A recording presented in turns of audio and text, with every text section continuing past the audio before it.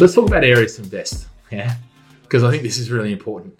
And I think that the thing for me is, whatever happens, there's still going to be opportunities. And I think that's one of the keys here. Look, I would love to say that, just go out and buy whatever. But I don't think that's the case anymore. I think the trend now in the UK is that the towns, the fundamentals just aren't there. There's not the money getting spent. There's not the change, fundamentals. It's just not a functioning market anymore. So you've got to be really, really careful. Now, sure, if you're just going for a cheapy, best yields, strategy, fine. Okay, go out of that cheapy stuff. But certainly, I like to have both. I like to have the yield and I like to have the capital growth potential. Because yes, you may go, well, I'm making this much and I'll pay my property off in 10 years, but you're going to pay it off in 25 years.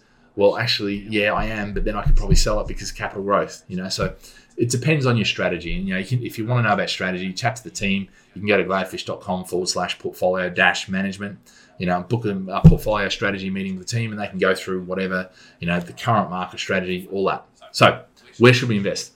I am a big, and if you look at where we're sourcing now, and I'm being really, really pig-headed about this, even to the point of where, some clients are like, well, I don't want to buy in those areas because I want something cheap, and I'm like, I'm not going to source in that area because I know the quality of the stuff, But, London always, if we do go into this, it bounces back the quickest, because it has the best fundamentals. There's huge amounts of money, regeneration getting spent. There's all sorts of stuff like that. And I think that's really key and really essential with this.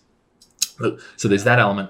There's the other element, which is Manchester, Birmingham, Liverpool, those sort of places, which are your major cities. And I always say major cities with universities, okay?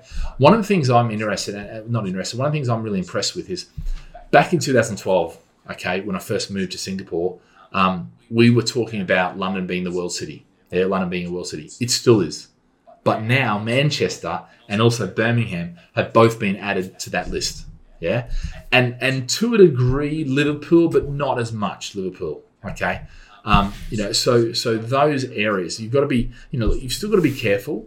And the other side of this, so there's the area you want to invest, but there's the type of developer you want to invest with and the type of, if you've got an existing property, fine, get it inspected, make sure you get rid of all the problems, and you know of those before you invest.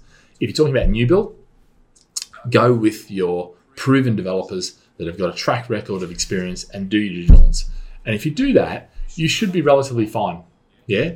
You can negotiate now, but obviously, some developers are, a bit confident. But the one good thing about this whole thing is that with the relaxation of the planning things, what's actually happened is lots and lots of sites now are being bought out and getting converted to properties that are in the town centres. So the town centres are going to change from where, high streets were desolate, boarded up and all that sort of stuff. Now there'll be a renaissance, if you like, of the high street.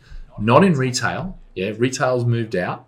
Yeah, now it's all about, distribution to get to the where people live quicker, and that's part of what Amazon, and their success is. But certainly in the high street, what's happening now is a lot of those commercial buildings are getting converted to residential through permitted development. So the government is relaxing the rules, but you know what? This is the stupid thing is the relaxation of the rules isn't actually in such a way whereby that, you still have to go through and meet various requirements. It's not as simple. I think people think with permitted development and with developing now, it's like they've relaxed the rules. Oh yeah, we're just going to go and build whatever we want. No, you still have to meet minimum requirements, fire standards, building standards, codes, all this sort of stuff. You still have to meet all of that stuff. Yeah. It just means that you don't necessarily have to go through the whole process of a full planning application. Okay. So there's still a lot to do. It's not an easy process. And, this is where I find some of these weekend warriors. And what I mean by that is these guys that go along and think, I'm going to become a property developer. I'll send a weekend course. And now I'm a property developer. Let me go and find a property.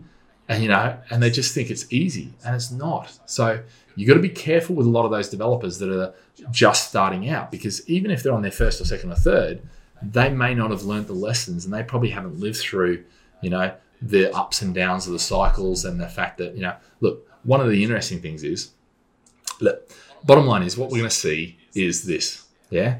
Right now, lots and lots of permitted development happening. Yeah, lots and lots of sites getting snapped up. Now, what happens is they then put it into the architect, they get it all done, and now they start building it.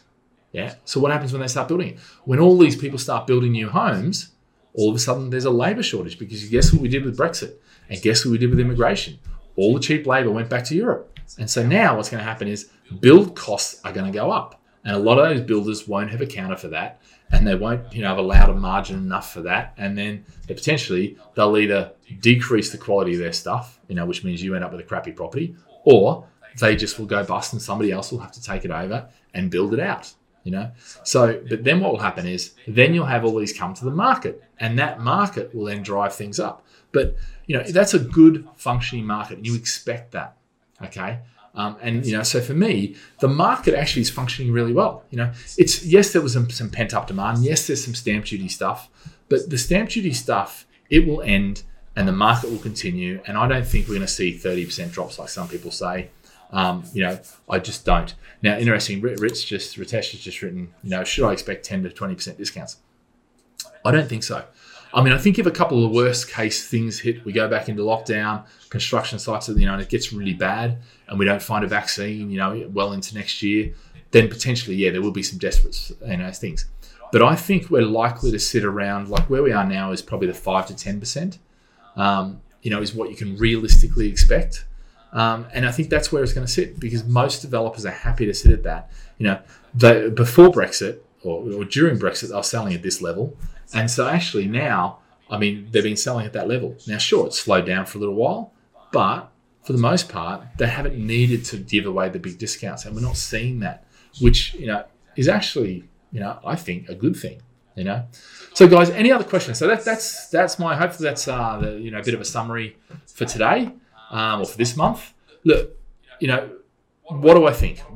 I think right now things are looking pretty good when they could have been absolutely a shambles. Yeah. And I think that realistically is we had austerity followed by Brexit. And then all of a sudden we had, new government come in that said, no, you know what? Now we're going to spend money. Now, originally they said that without the coronavirus being there. So there's been a lot of money spent on coronavirus, but they've still maintained their commitment and their willingness and, to actually keep doing that, which is great news. Okay. So I think that's absolutely essential, and I think that's where we have to really, count our blessings for that thing. Because I think really that will see us through. Now, will we hit, a lot of people saying, but then we'll get into the winter period and things will drop off. Yeah, they will, but that's normal. That's the market. They do drop off. So I think that's one of the keys too, is we will see this spring bounce, this August, massive, jump. That's going to wane now. But don't think that's a wane because of coronavirus or anything else. That happens every year. November, December, January are always dead. February, even into February a little bit, starts to pick up again. But, it's not until realistically March, April, where things now go and we have the spring bounce. Okay. So, guys, hopefully that gives you a bit of a indication of where the property market is and my thoughts for this month of September. And we'll watch the news, and the stats that come out, on consumer spending, on redundancies, on unemployment, and all these sort of things, and keep you up to date. But yeah, any other questions, post them in the chat, and I'm happy to answer them.